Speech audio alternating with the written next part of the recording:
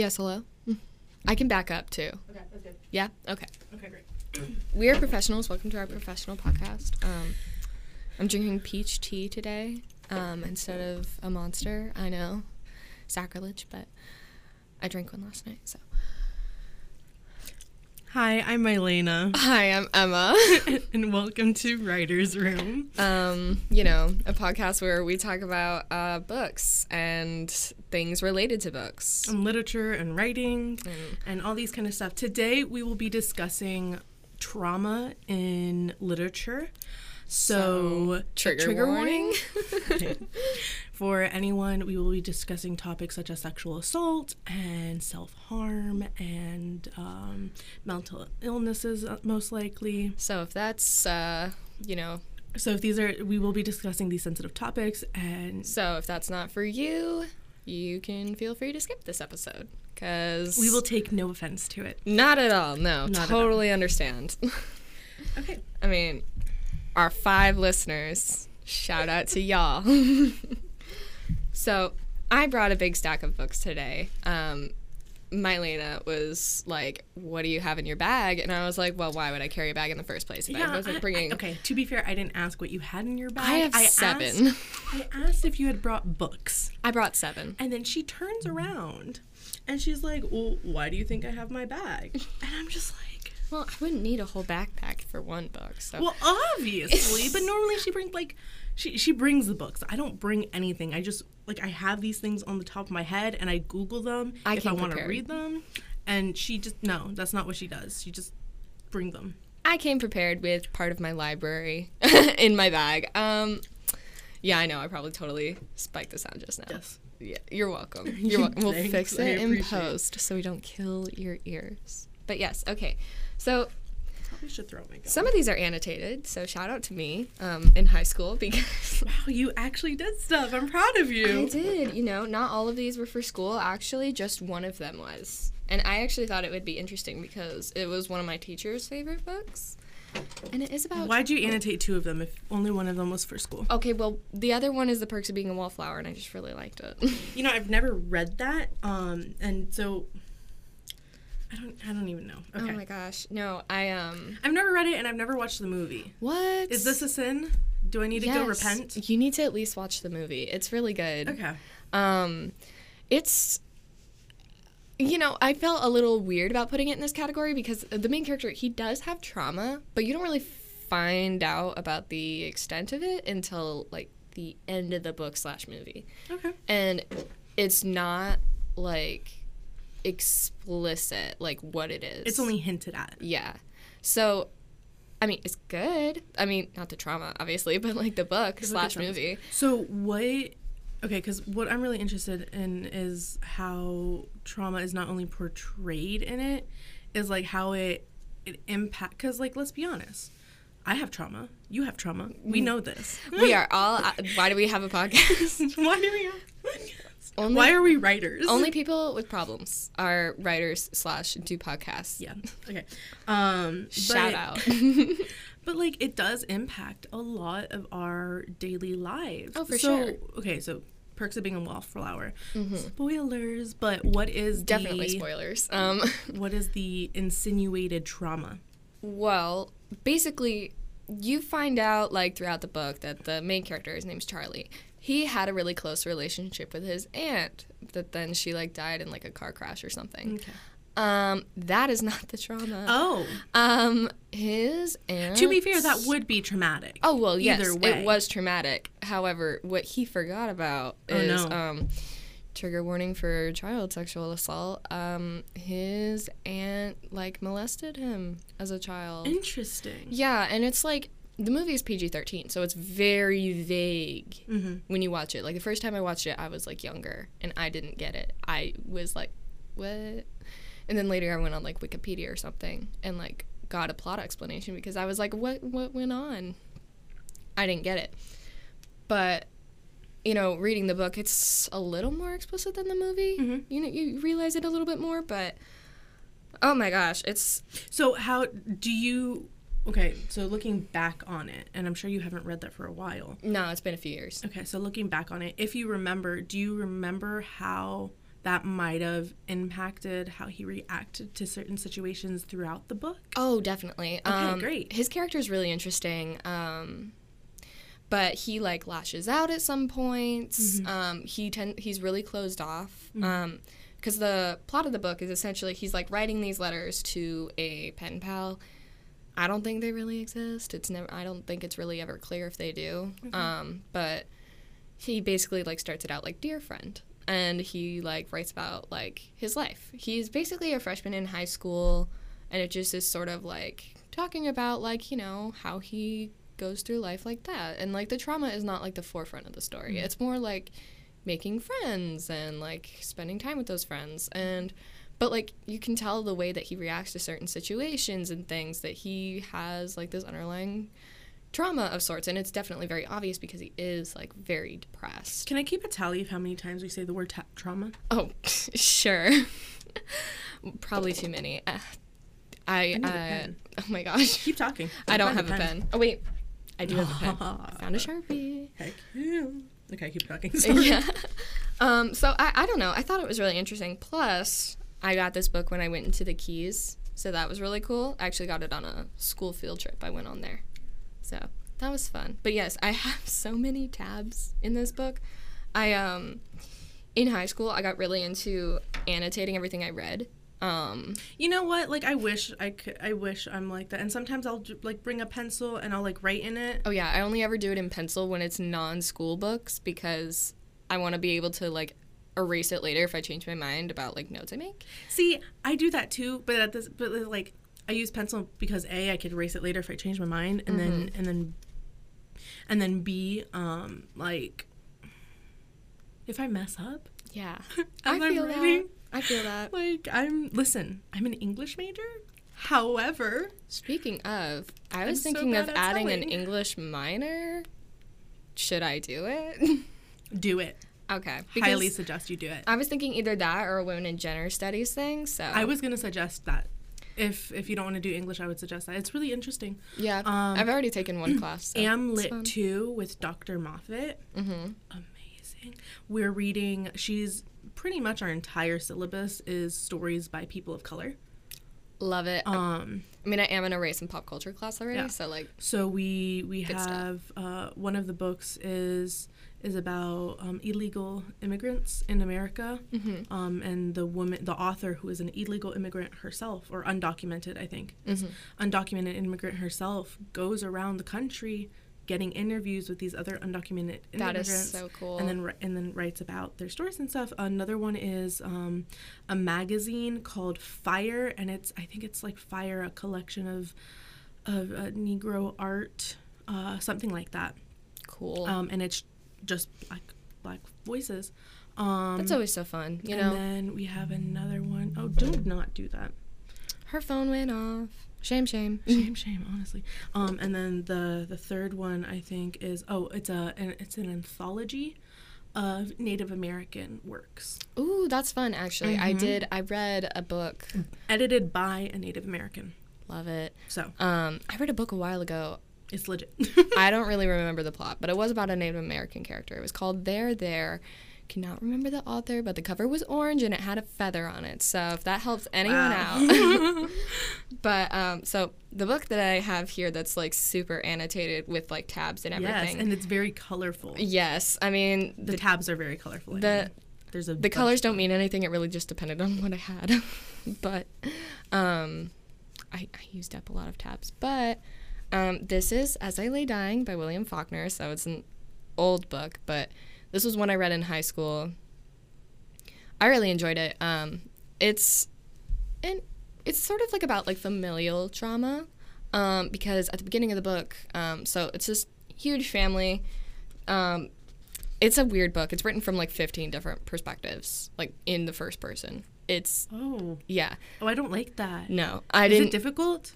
Is it like, because like, listen, I had enough difficulties with like Percy Jackson, and it told you who was like whose point of view it was. Like, does it tell you whose point of view it is? It does. Okay. It does. Every chapter is like separated by like a character name, so it's like they've all got funny names, honestly. But That's funny. yeah, I've got like a whole family tree written out in the front because nothing is ever really explained to you. It's just kind of there. Like, you just got to figure all that out as you read. So it is, like, kind of difficult to read. I mean, if I hadn't been in a class where we all discussed it, it probably would have been more difficult to read. But basically, there's this family, you know, there's, like, 5 kids, and then the mom and the dad, and then the mom dies at the beginning of the book. My. She had been sick for a while, and then she just finally dies. And nice. so... Always kill off the mother. Disney style. But it's true. Like when it comes to family trauma, I've seen a pattern of killing off the mother. Yeah, you know, especially in Disney movies, if a character doesn't have at least one dead parent, like... Is it a Disney movie? I mean, a lot of Disney movies. I mean, if you can think of one right now where both parents are, like, alive. Yeah, that's what I'm saying. Like, is it really a Disney movie if both parents are alive? Oh, well, hold up. What about, good gods. The Emotions. Inside Out. Oh. Well... Both of her parents are alive. Yeah, but... That's Pixar. Yeah. But it's affiliated to Disney, isn't it? I mean, it's owned by Disney, yeah. Yeah, so it's still Disney. I mean, it depends on if you consider Riley, you know, the girl, the main character, though, because, like, the emotions are... I don't know, I guess it kind of flip-flops. I haven't seen that movie since, like, I was in the 8th grade. I mean, she has 2 parents. Yeah, and they're both alive. I guess. Oh, my God. I guess. Okay, keep talking. Anyway, so the plot of As I Lay Dying is, so the mother dies really early on. And does it say from what? Or just like some unknown illness? Some illness. I don't know. This book was written in like the 20s, so who knows? Probably like tuberculosis or something. Listen, I was watching, I read this post and it was like, the whole game changed when writers found out about tuberculosis. Because it's just the most, like, dramatic thing. Like, so, you suddenly you start cough up blood. Like, you suddenly, I you saw cough that post in. too. Yes, that was so funny. And I'm like, it's so true, though. Because, like, what other illness can I get that is, like... You know, you cough up blood. You start, like, acting like a zombie.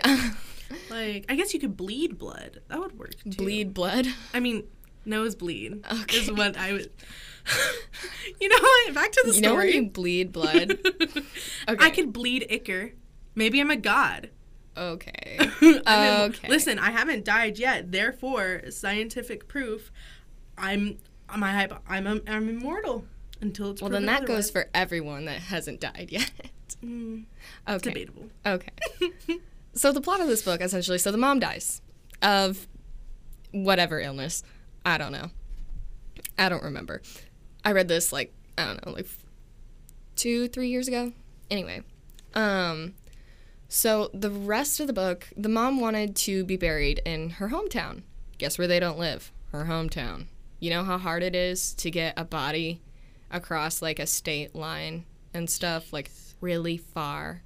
Especially in, when was this, the 20s? Yeah, and they are not, like, a wealthy family or anything. They, like, you know, it's just them. They, like, run a farm, whatever. Mm-hmm. So the remainder of the book is this family trying to go on this journey to get their mother's rotting corpse. Oh, no. They talk about it, too. They're like, ugh, the vultures are swarming, bro. Oh, my God. It's so gross. That's kind of funny, though. It is funny. Like, my teacher, when he taught us this book, he was like, I really want them to make an adaptation of this where it's a dark comedy. Because there is a movie adaptation of this. It is not good, but it does exist. But so they're taking their mom's rotting corpse to try and get to her hometown to bury her there. And, like, a bunch of different stuff happens along the way. Like, the sister, she's pregnant and no one knows. So her goal... And she's not married, is she? No. Oh, the scandal. I know. So her goal on this whole trip is to, like, get an abortion somewhere. And then, you know... Jewel, who was, like, super close with his mom, was super close with his mom. She's dead now. Well, here's the thing. Oh, no. He's not exactly his dad's son, if you get my gist. Does his dad know this? Not exactly. Oh, my God, the tea. So many secrets and things, like, come out on this journey, and it's, like, so interesting to read. Like, it's kind of, like, the way that it's written, it makes it a little weird to, like, interpret, but... It is so fun, and honestly, so worth reading if you don't mind being confused. Noted. So does their like trauma progress? Yes, Because I would assume like it's different when your mom just dies and then you have to spend like a week with her rotting corpse. Yeah, well, okay. The easiest character to talk about when it comes to the trauma, I think, is Vardaman, which, yes, I know, fun name. But he's like, I don't know, like 7, 8, or 9 years old. He's like little, right? Mm-hmm. And there's this phrase in this book, which is so funny out of context, but Please tell it. He says, "My mother is a fish," which makes sense when you read the book. It's so funny because that chapter is literally just that sentence, and that is the entirety of that chapter. Are you serious? Let me see. I'm 100% serious. Right here on page 84, Vardaman, my mother is a fish. What is the context of this? Okay, so at the beginning of the book, Vardaman like goes fishing, and he brings back a fish. It's dead. And it's... So him understanding death is comparing his mother to this dead fish that he caught. How old is he? He's like 7, 8, or 9. There's no exact age for any of the characters. Oh, that's really interesting because then you start going into how children react to trauma versus how adults react to trauma. And I've heard a lot of stuff on how because children are younger, they can bounce back easier. But like at the same time, is that really true? I don't have an answer for that. I mean, obviously, I don't expect you. No, I want an answer from you right now. No. Yes. I have so many years of psych training and all that. I have 1 year of psych training, to be fair. I took one AP psychology class in high school. I got a 5 on the exam, though. So. I didn't have to take one because it was my senior year. And rude. COVID. So rude. Yeah, I know. I won. Did you get the credit for it though? I think. Oh my god. I don't know. I'd have to check. I honestly don't know. But well, I mean, if you did, it counts for a gen ed. Love that for me. By the way. So I also haven't been keeping count of our trauma. Oh my gosh, yeah. So. Trauma. She notes it down again. Little tally mark. The trauma count. Oh, this pen isn't working. I'm gonna get mine. It's okay. Rip. Okay. Keep talking. I will talk while Mylena grabs a pen. Shh, don't tell her. Shh. Oh my gosh. No, we haven't recorded in a few weeks, and that is because Easter weekend happened, and then sometimes we're tired, even though we record on weekends. Okay. To be fair, I work overnight Friday nights. Okay, yeah, So, I mean, I didn't go last night to work. I called out, but Easter weekend was fun for me, though, Anyway, okay. But yeah, so I thought this book was an interesting look on trauma, especially considering what happens to certain characters later on. I won't spoil it, but... Question for you, then. We both like to write. I assume you haven't written jack anything. I actually have. I'm so proud of you. I know. Give me a fist bump because it's quieter. Woo! Yes, I actually have. I had a friend commission me 2 short pieces. Ooh. So if I combine the 2, it's I don't know, 1,200 words. It's pretty short. Nice. But I was I want to be commissioned. I know. I was here's a shout out. If you need a work commission, just come. Somebody pay me, please. I write good. I swear. I know. I have 50 people editing my work. It's all fine. I mean, I got into college, so my writing is fire. You speak as if your writing needs to be good to get into this college. Shout out to Florida Southern. Okay, you got into a prestigious art school. I did based in high on your school. writing. I did. Okay, that you can brag about. I can brag about my high school experience. I was in a prestigious writing program. Okay, anyway, so the original point of my question was, ask me your question. What I'm assuming you didn't necessarily write trauma for those 2 or include trauma. No. Not necessarily, but I definitely worked through my own stuff through. Understandable. Yeah. Understandable. So, that's another trauma count. I'm not going to be able to keep track of this. I'm barely trying. But when you do write trauma, how do you go about that because we're writers, we make these amazing, beautiful characters, and then we decide to stab them with a terrible, awful backstory. Yes, I do that, don't I? Well, here's the thing. I have some opinions about like sharing work that can be traumatic. What do you mean by sharing work that can be traumatic? Like So, I mean, if you know, like, places online where people, like, will post their writing and their stories, some of them can be really triggering. Some of them can be written and there is, like, no nuance to the topic. It's just, like, straight up, like, trauma porn, basically. Yes. And my gripe with that is that you're sharing this traumatic content, sometimes with no warning to the people who are going to read it. And it could be to, like, any number of people, any age range. And to many people, it can be either, like, triggering, or it can be an introduction to this thing, like, especially for younger readers, to stuff they didn't necessarily know about.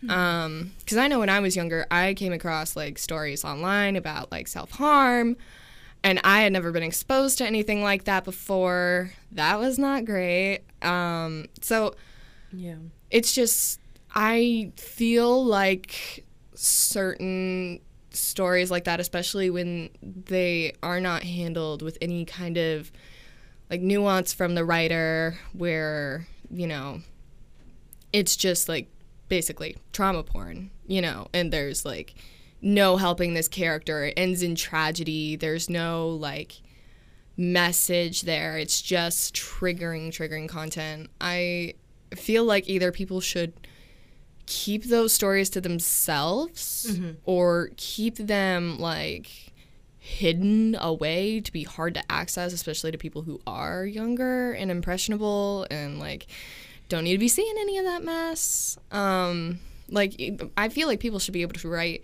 what they want to write and express, you know, the feelings that they're feeling.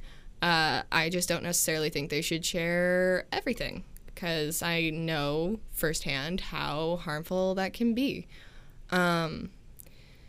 But, you know, people will argue with me. They'll be like, blah, freedom of speech. And, you know, I'm there for that. But, like, you know, just I wouldn't want to expose, like, young kids to things that could really, like, harm their psyche. Like, I know we've spoken about Impulse in the past, by Ella Hopkins, and it is one of my favorite books. I won't lie, but I did read it when I was really young.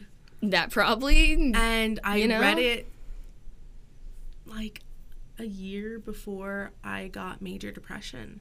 Yeah, it, you know, so it definitely probably wasn't helpful. No, and I kind of do attribute that book to my self-harming issue when I was severely depressed. You know? Yeah. So and that book doesn't, from what I remember, it doesn't exactly have a happy ending. I think one of the, like, out of the three people in that book, one of them goes home. I know one of them ends up committing suicide. And I think two of them go home, and then one ends up committing suicide. But it wasn't, like, a happy ending. Yeah, no. And the whole book definitely is not happy. Yeah. You know? My issue with, like, writing stories about trauma and, like, sharing them, like, super openly, especially online, is that a lot of the time those stories can kind of glamorize those issues. You know, and that's something you want to not do if you're going to share stories like that. Exactly. But then there's such an issue between writers getting their, like, using writing to and I'm not saying themselves. that they shouldn't, like, express themselves and write these stories. I just feel a little weird about them sharing them so publicly, so openly, and easily accessible. Yeah. And that's where that sort of issue stems from. Yeah. Because I know some websites, you know, there'll be, like, you know, you can hide these behind, like, a wall where you have to be, like, a certain age to, like, read the stories. And that makes me feel a little better than, you know, like, a little, like, 12-year-old going onto Wattpad and finding all these, like, stories about, like, self-harm. Shout out to Wattpad, man. Shout out to Wattpad, which does not still exists. Regulate their content. No, it does not. At all. Also, I think they make you, like, pay. Yeah, they make for you some pay stories now, which is so dumb. Which is ridiculous because, like, it originated on the platform of free storytelling. So, like, and like my issue with okay, totally off topic, but like real quick, my issue with that is that like there's ads on books, but if I'm reading a book and I get an ad, I want the ad revenue to go to that author of the book that I'm reading that I'm seeing these ads on. Not Wattpad. Yeah, no, not Wattpad. I'm with you. I get so salty. I'll be on the app. And I don't really go on Wattpad. I don't either. I don't use it anymore. I do now because, like, my little sister. Oh, yeah. I'm like, gotta make sure she's not reading anything weird. Well, no, like, I read her stories and, like, correct them and pretend it's not me, so she gets really excited because, oh my God, someone's reading my thing. That's cute. She's 13. Yeah. And, like, I'll be so annoyed that, like, an ad will start and I will literally close out of the app. Like, you know where you can like take it off, and then go back into it to continue reading. Yeah, that is what I do. Because I remember I did like go into the app again recently, like I don't know, like a month or two ago, because I was like curious as to like what was going on there, and oof. It is rough, the sort of things that they are putting out today. Not to judge our young writers, but some of y'all got some weird taste. To be fair, I had some weird taste, so it's not like I could talk major I was really into werewolves as a kid, so I really... Werewolves, soulmates. I was a helpless romantic. The idea of everyone made my heart flutter. I feel you. But, okay, back to the original topic on hand. So, like, how... Do you have any characters that you can think of off the top of your mind that have trauma, and how does that affect how they act? When, like... do you mean like in general fiction or like my own characters? Your own. If you want to talk about that. I mean, for my own characters, they all sort of got issues, but that's because they came from my mind. So listen, I put projection. Yeah, you know, I put different facets of myself into all of my characters. 100%. And you know, I mean, it's fun. Listen, characters are either A, people you hate, B, people you want to be, C, people like you, or D, people you like. Oh, yeah. There's like no in between. You know, my characters can be a mix of all of that. Oh, 100%. Because I'm like, I hate you so much. My favorite character, I hate her. I hate her with a passion. She is like the worst characters you person. love to hate, you know? There is. But she's like, I hate her because I purposely made her homophobic, transphobic. Oh, no. All the phobics. And just so, because it's so, like... So you have someone to project that hatred onto. Yes! I was like, I hate you! I get it. I hate you. I get it. And listen, her death... Cathartic. Cathartic. Listen, her victim killed her. Oh my gosh. Love it. It was good. Anyway, so yeah, like tell me about one of your characters. Okay. And how you write them in like regular situations that their trauma changes things. Well, here's the complicated thing. My original characters, their story changes all the time. You know, they got the same like basic qualities. That's a mood. But the actual plot of the story, I can never figure it out. I've been working on this since sophomore year of high school. I don't know what's going on. It's fine. It's fine. I'll get over it eventually. But, okay, so there's this brother and sister characters, and they've got some daddy issues. We love daddy issues. Daddy issues so give you depression, but mommy issues make you crazy. So shout out to my dad for giving me them issues. We don't talk, so he won't ever see this. My dad and I don't talk either. He doesn't know anything about anything. Up top, heck queen. Yeah. Daddy issues for the win. So they sort of live in a kind of a rough financial situation with their mom, and she's not around very much, and they just, I don't know, they sort of like deal with things by like depending on each other and not always in like the healthiest way. Okay, that's understandable. Not like, and they're both gay. So there's the older sister and the younger brother. And they both have trouble keeping relationships with other people because, you know, they've got those codependency issues. We love to see it. I know. So, you know, shout out to my characters. What are their names? So Rowan is the older sister. I love the name Rowan. I know. They're both redheads. Love it. And Finn. Are they pasty ass? Are Yeah. they pasty and Yeah. white like you are? Yes. Okay. Just making Pasty, sure. white, freckled. And then Finn is the younger brother. And they have complicated relationships. They have like a group of friends, but it's kind of complicated. Love. But they that. do live in Florida, so you know. Oh, see, like I have all of my characters are fantasy. All of them. I can't write fantasy. Really? No. I mean, I used to when I was younger. I can't do it anymore. I don't know why. I read the majority of it fantasy, so like all of my characters are like. Oh, see, I tend to go for more realistic fiction type stuff. Not that I don't mind fantasy or like sci-fi or anything. I love it, but like my brain capacity will not allow me to create my own fantasy worlds. I've worked with like my best friend for 7 years on a universe of ours. D&D type stuff. No, it was Really? never about D. We only recently got into D&D. Oh, that's cool, you know? So, yeah, we've been working on this for over probably 8 years now. I mean, if it makes you feel any better, when I was younger, And things are still always changing. It's great. I wrote a fantasy type book when I was a kid. It was kind of a ripoff of Warrior Cats. I've never read that. Oh gosh. Okay. So Warrior Cats has like magic in it, but not like magic like I wrote for my ripoff of it. Okay. But I was like 9, okay? And I wrote like over 120,000 words of this. So honestly, wish I still had that dedication. That's pretty crazy of me. Because that is longer. I can barely get to chapter 4. Like, that is multiple Great Gatsbys, y'all. That is my measurement. Many Great Gatsbys. That's like more than 2. I think. More than 2. That's more than 2 Gatsbys. So, Oh, God. so I don't know. I was creative. Like, it's not like it was good, but I wrote it, so Yeah. it's all good. It's fun. So I do have some more books here about trauma. Yes. And they're, you know, they are all, you know, a little bit different. I tried to pick out different ones, you know, with different themes. Okay. So, give me the black one. oh my gosh. This is mine to talk about. Okay. Give me. Go for it. So, today we have, you can't see me, but I'm like holding up this book all fancy as if I'm selling it. Bro. Today we have 13 Reasons Why, a novel by Jay Asher.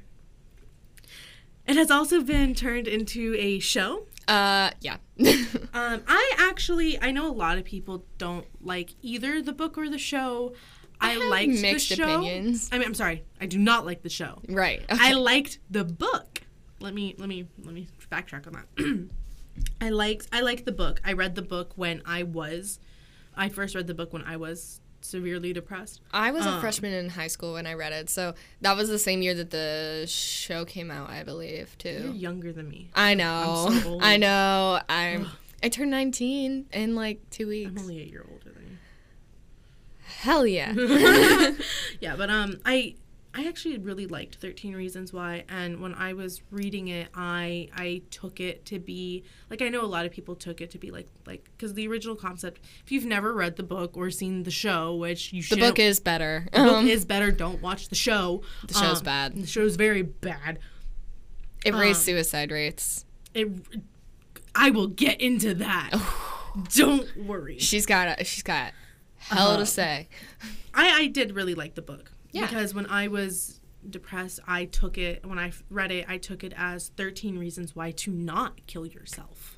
Okay, That's yeah. how I took it, because for every reason, every recording that she did, every reason she gave of why she committed suicide, the, what's his name? Clay? Clay. Yeah. Thank you.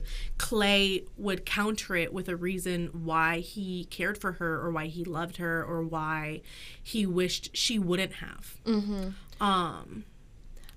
So that's why I took it that way. And at the very end, he notices some similarities. At the very end of the book, he notices some similarities between another girl who looks nothing like Hannah. Oh, I don't even remember this part. At the very end, like the last couple pages, he notices this other girl and realizes, it kind of like indirectly says that he realizes it. And let me see if I can find it. he realizes that she's showing a lot of the same kind of like signs, yeah. I guess. I was gonna say symptoms, but like not quite. I'm trying to find it because oh yeah, no, there's like a whole like author Q&A section in the back of that book. Let me see. I read the book in like a day, you know? I got it. Okay. So beyond him in the hallway, the girl turns. It's Sky. The back of my neck starts sweating. She looks at me and I hold her gaze for a few steps, then she turns to keep walking. Steve walks up close, but I don't look at him. I motion for him to move to the side. Talk to me later, I say. Last night on the bus, I left without talking to Sky. I wanted to talk to her. I tried to, but I let her slide out of the conversation. Over the years, she's learned how to avoid people, everyone. I step away from my locker and watch her continue down the hall. I want to say something, to call her name, but my throat tightens. Part of me wants to ignore it, to turn around and keep myself busy doing anything till second period. But Sky is walking down the same stretch of hall where I watched Hannah slip away 2 weeks ago.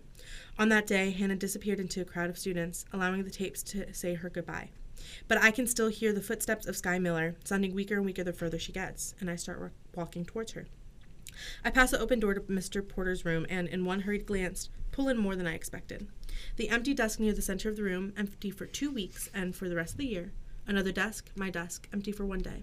Dozens of faces towards me. They recognize me, but they don't see everything. And there's Mr. Porter facing away but starting to turn. A flood of emotions rushes into me, pain and anger, sadness and pity. But most surprising of all, hope. I keep walking. Sky's footsteps are growing louder now, and the closer I get to her, the faster I walk and the lighter I feel. My throat begins to relax. 2 steps behind her, I say her name. Sky. And that's how the book ends. Yo, I didn't even remember that. That was the biggest reason of my taking the book in its entirety as reasons why she shouldn't kill herself. She shouldn't have, at least. Okay. I didn't remember that at all. Most people don't, which I think is so interesting because that part had such a huge impact on how I saw suicide. And so I think without that last part of, him reaching out to someone else, then it would be a little more problematic. Because Sky is kind of mentioned throughout. Like throughout the tapes, he does kind of, and it's kind of vague, but he does kind of see similarities between Sky and Hannah.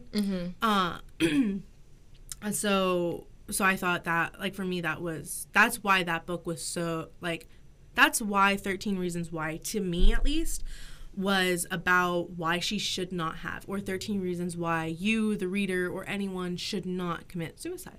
Okay, I like that. Even though they've gone through though they've gone through traumatic stuff. The show, however. Okay, see, I feel like the show definitely, like, impacted how I remember the book. I think I never watched the show. But I have a lot to say about it. I watched the first few episodes. I know my mom watched the first season. It's so crazy because I'll see things online about, like, new stuff that's going on in the, like, they new have a season. Second season. Yeah, there's like 4 now. Why? I don't know. That doesn't make sense. I don't know. Okay, listen. I don't know. But I think it's kind of like Riverdale where stupid stuff happens. Okay, because, Riverdale like, also ruined my childhood because I loved Archie comics and I refused to watch Riverdale. I think it's... Riverdale can... I watch it for funnies. Not. I think it's so bad. It's hilarious. I love it so much. I think it's so bad. It's hilarious. Yeah, it is. It's like Twilight to me where I'm like, oh, it's terrible. I love it. I have to keep watching. I love it. So when season 5 of Riverdale gets put on Netflix, catch me being out for like a week. Oh my gosh. Okay, whatever. But I'm judging you. As you should. I mean, I should. Yeah, I watched it with my sister during quarantine. My friend, like, every time I call my friend weird, he's like, I'm a weird. Didn't you know? I'm weird. I wear this stupid hat. Oh, no. Or whatever. I don't know the quote. I'm weird. I'm a weirdo. Do you ever see me without this stupid hat on? That's weird. If you don't know what that's referencing, Jughead, Cole Sprouse, that was the peak of his acting career, I think. Forget Sweet Life of Zack and Cody. His most iconic role is Jughead Jones. Oh gosh, no. The show is terrible. It handles a lot of issues very poorly, but it is also, like, entertaining. Aren't they high schoolers? Yes. Why are they stripping? They never do school. Okay. I don't know how to explain Riverdale. Season 1 is okay, and then you just kind of, it gets bad. Season 3 is the weirdest, I think, because there's like this whole Dungeons and Dragons, except it's not Dungeons and Dragons because copyright. But like there's a cult. It's like a suicide cult. It's kind of crazy. Isn't there like satanic stuff in there or something? Or is that the cult? Yeah. It's the shoot, what do they call it? It's like something in Gargoyles cult or something. I don't even know. Interesting. But yeah. So my main issue with 13 Reasons Why is that the show, not the book. I adored the book, and I will defend it with my life. The show definitely glamorizes suicide. And I think the show, because of the show, a lot of people take the book, like it distorts their view of the book. Like you said, it distorts yours. Although I do remember the meme going around when it first like came out, when they're all like, "Welcome to your tape." It was pretty funny because I was reading Romeo and Juliet at the time, and I kept jokes about it. I was like, "Ooh, girl." Benvolio, welcome to your tape. Mr. Capulet? Or shoot. Is he a lord? Lord Capulet? Whatever. Capulet? I'm pretty sure it's Capulet. I don't know. I think it's like Italian or something. I don't know. I don't speak Italian. I speak Spanish. I rewatched Romeo and Juliet the other day, so I think I'm the genius here when it comes to... You need to leave. The Leo DiCaprio version of Romeo and Juliet, like, it's bad, but I like it. Anyway. Mercutio goes on an acid trip, making it the best version. Anyway, my biggest issue with the show, 13 Reasons Why, when it first came out, was that... it showed the suicide scene? I never watched it. I never seen a single episode, and I refused to because... I knew when it first came out, I knew there was a lot of controversy about it, and I did some research, and I was very upset to find that that they had gone to experts, psychologists, and the APA, which is the American Psychology Association, and these psychologists and these psychology experts had told them specifically, do not show the suicide. And then they did. Do not show it. And then they did. And then they do not show the suicide, do not show the rape, do not. That is the worst move you can make. And then they showed both in excruciating detail. And then they completely ignored these experts and did whatever they want for the shock factor. Which was horrific. And it did raise suicide rates among And it did, because teenagers. A lot of teenagers did what they call, and this is exactly what the APA had warned against, was that if you show this, you are going to spike suicide because the show is going to glamorize. There's very specific, not requirements, but guidelines on how to show suicide so that it doesn't glamorize or romanticize it. And the show ignored those guidelines, ended up romanticizing, ended up glorifying Hannah's suicide, and because of that, there were a lot of what they call copycat suicides. And I think if I can't remember how she commits suicide in the book. I don't really want to say it, but I know in the show it was through self-harm and like the bathtub. Yeah. I think in the not good. I think in not the book great. It was overdosing. Yeah, I think you're right. But overdosing doesn't have the same shock value that... And they wanted to take it as far as they could because it is a Netflix original and they can kind of do what they want. Yeah. So I was very upset with that. Oh, me too. No. Additionally, in the book, there is a rape scene. Yeah. No, there is. I don't think they... But they don't detail it in the book. So it's... Hannah talks about it in the tapes. And she does talk about, I'm pretty sure she does describe, like, I remember you doing this to me and you doing this to me, and I remember... But it's not, like, as horrific as witnessing it on a TV show, which they have, like, in other seasons, they have scenes like that. And it's, like... First of all, I don't understand why they have multiple seasons. Like, I'll get into that one in a second. But, like, it's dumb. But why? Did you not learn from your mistakes? Well, yeah, but not only that, like, in the book, there's 2 points of view with the rape. Mm-hmm. There is Clay, because he was at that party, and Hannah. And Clay, if I remember correctly, and I haven't read this for many years, if Clay was there a little bit before, and I think he was there after, and he was the one that comforted her afterwards. I might be wrong. I don't remember much of the plot of this book, I'll be entirely honest. I remember, as opposed to how they do it in the show, Clay listens to all the tapes over the course of one night, which I much preferred. What? Yeah. Doesn't he? He, like, walks around, I like, don't know all anything night. about the show. No, the book. I don't think he does it all in one day. No, he does. Does he? Yeah, because he, like, describes, like, walking around town, like, while he's listening to these tapes. You're right. Maybe it is in one Whereas day. in the show, he, like, does it over the course of, like, a matter of days. Like, I only watched the first couple episodes. I stopped because I was like, this is awful. I hate it. Good for you. Yeah, I was like, I'd already read the book, so I was like, this is chapter titles. bad. I think we should bring back chapter titles in books. You know, I agree. It makes it easier to figure things out.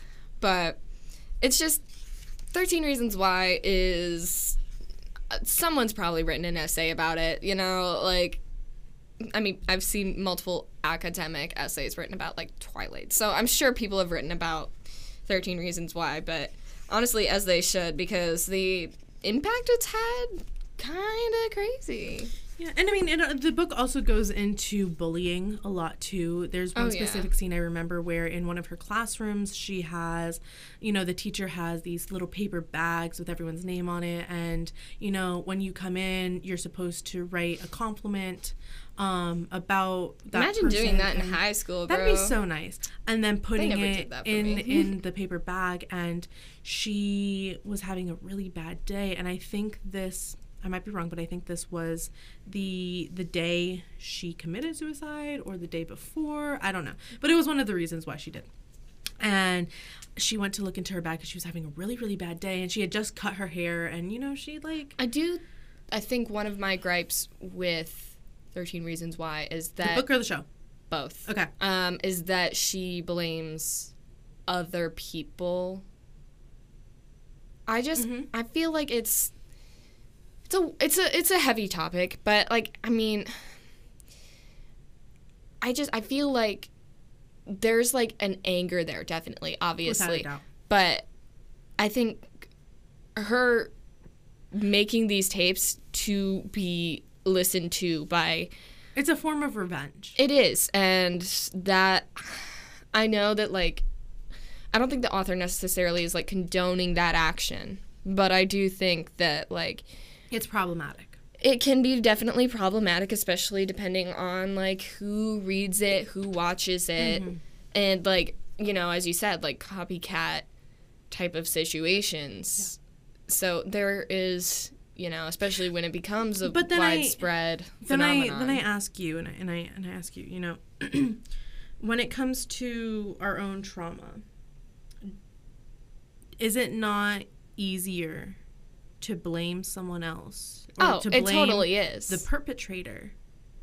It totally is, especially with her kind of, like, situations that she went through. But I can understand. Yeah, I can definitely understand that. I do think that, I don't like, disagree with it. Yeah, no. It's a little...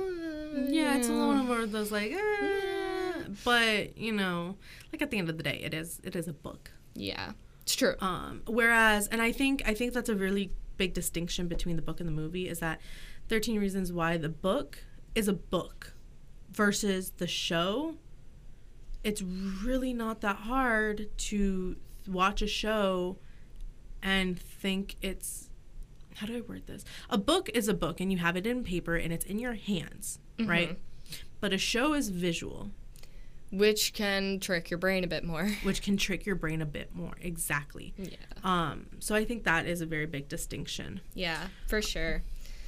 So, you know, we have a lot to say about 13 Reasons Why. Yes, obviously. But we will be moving on now. We're going to talk about one last of Emma's books. I can do a very quick run through of all of them, because I do want to actually. read that poem. Ooh, okay.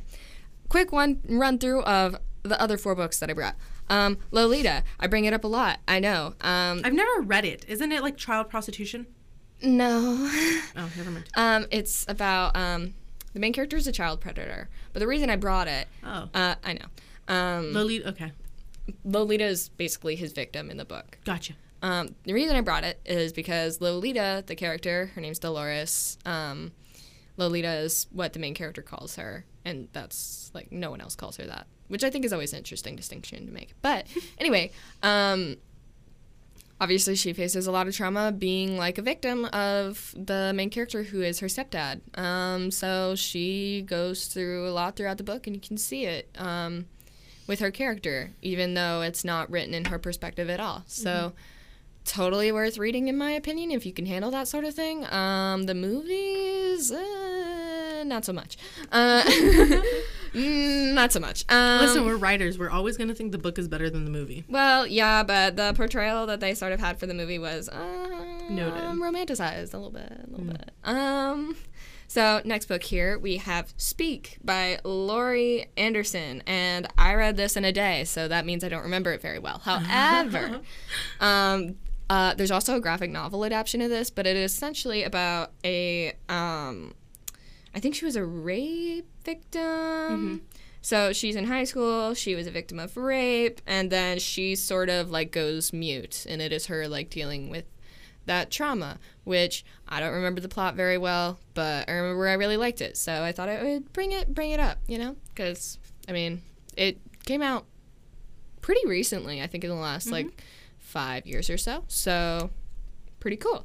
Now I have The Virgin Suicides by Jeffrey Eugenides, which I might be pronouncing his name wrong, but he is also the author of one of my favorite books called Middlesex, so shout out to this guy for writing that. This is actually the first book I read by him here, The Virgin Suicides.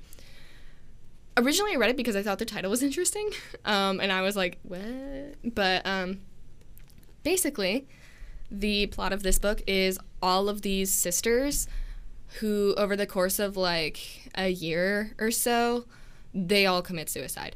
And it's actually written... They're all virgins. Kinda.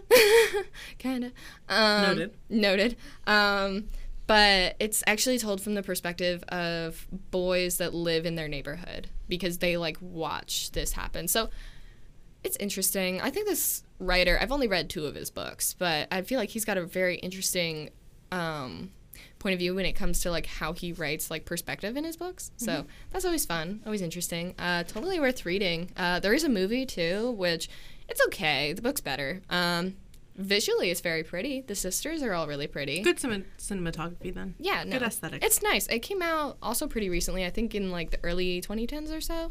And then this book is History Is All You Left Me by Adam Silvera, which this guy I've read. It's a pretty cover. It is very pretty. But he is, I believe he is... I think he's Hispanic. I don't know. I'm pretty sure he's Hispanic. I could be wrong, but yeah, I'm not sure. It doesn't say anything on the back. But anyway, so I've read 2 other books by him. There's They Both Die at the End and More Happy Than Not. And all of his books sort of deal with, like, mental health and mental illness.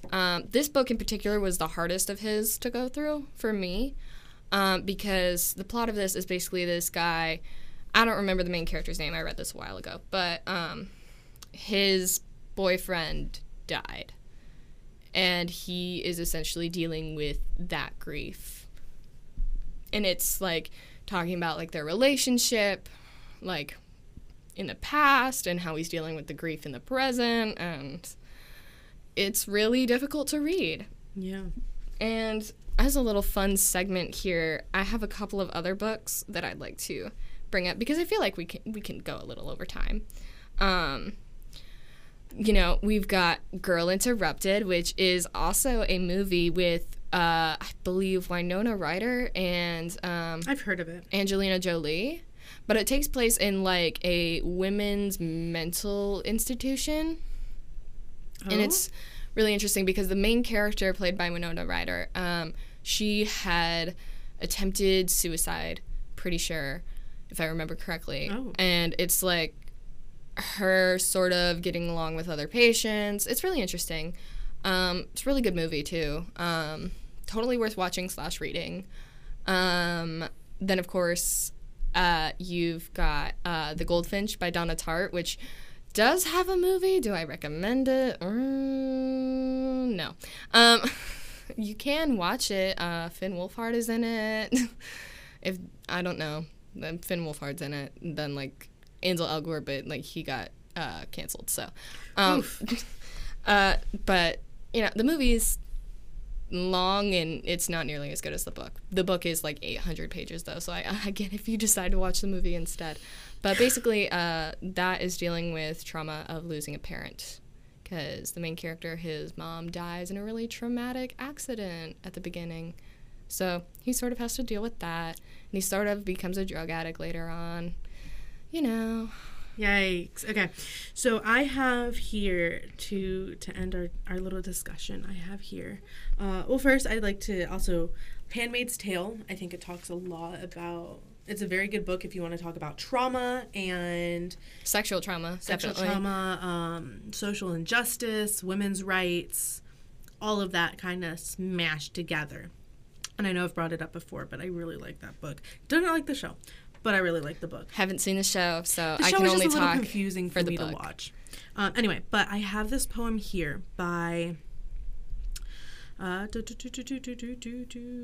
Marge Piercy. And it is about rape. And the editor's note says, Marge Piercy was in Missoula, Montana recently to read some of her poetry. Extremely moved by the Missoula women's accounts of the lack of official response to assault on women, and after a sleepless night, she wrote the following poem. So I shall read it.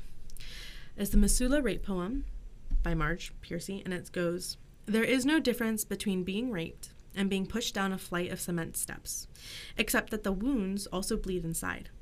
There is no difference between being raped and being run over by a truck, except that afterwards men ask if you enjoyed it. There is no difference between being raped and losing a hand in a mowing machine, except the doctors won't want to get involved. The police wear a knowing smirk, and in small towns you become a veteran whore. There is no difference between being raped and going headfirst through a windshield, except that afterwards you are afraid not of cars, but half the human race. The rapist is your boyfriend's brother. He sits beside you in the movies eating popcorn. Rape fattens on the fantasies of normal male, like a maggot in garbage. Fear of rape is a cold wind blowing all the time on a woman's hunched back. Never to stroll alone on a sand road through pine weeds. Never to climb a trail across a bald spot on the mountain. Without that aluminum in the mouth when I see a man climbing towards me. Never to open the door to a knock without that razor just grazing the throat. The fear of the dark side of hedges, the back of seat of a car, the empty house rattling keys like a snake's warning. The fear of the smiling man in whose pocket is a knife, waiting to glide its shark length between my ribs. The fear of the serious man in whose fist is locked hatred. All it takes to cast a rapist is to be able to be... Oh, my apologies. All it takes to cast a rapist is to be able to see your body as jackhammer, as blowtorch, as adding machine gun. All it takes is hating that body, your own, yourself, your muscle that softens to flab. All it takes is to push what you hate, what you fear into the soft alien flesh, to bucket out invincible as a tank armored with the treads without senses, to possess and punish in one act, to rip up pleasure, to murder those who dare live in the leafy flesh open to love.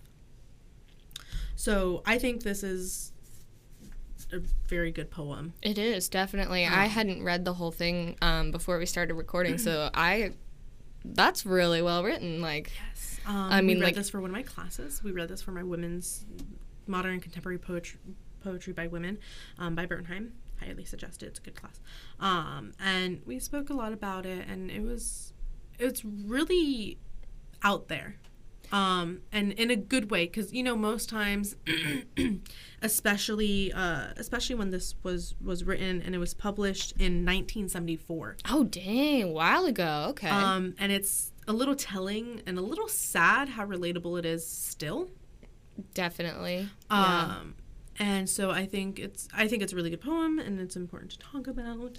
Oh, and I would like to note Yes. that April is Sexual Assault Awareness Month. Ooh. So I believe teal is the color of awareness. jeans as well, from what I've been told, and it has something to do about, there was a court case a long time ago in which the woman was wearing skinny jeans, and that was the invitation, of course, Oh, that of she course. was asking for it. Right. I might be wrong on this. But so yes. just, fun little tidbit. Yeah, so I think that's all we have for today's show. We're ending pretty on time, and thank you for listening. I hope these topics weren't too heavy. Too heavy. I hope you had a good time. Yeah, for sure. But again, I'm Elaine. We will probably be lighter next time, depending on what we decide Why not? to write about. I think heavy topics are good to talk about. Oh, for sure. Okay, so I'm Emma. And I'm Mylena. And this has was been Writer's Writer's Room. Bye. Bye. Listen. If we do another episode on this, I have a really good quote from the book Sharp Objects, Ooh. which is about parental trauma, but it's a child weaned on poison considers harm a comfort. Ooh, interesting. I know Gillian Flynn is such a good writer.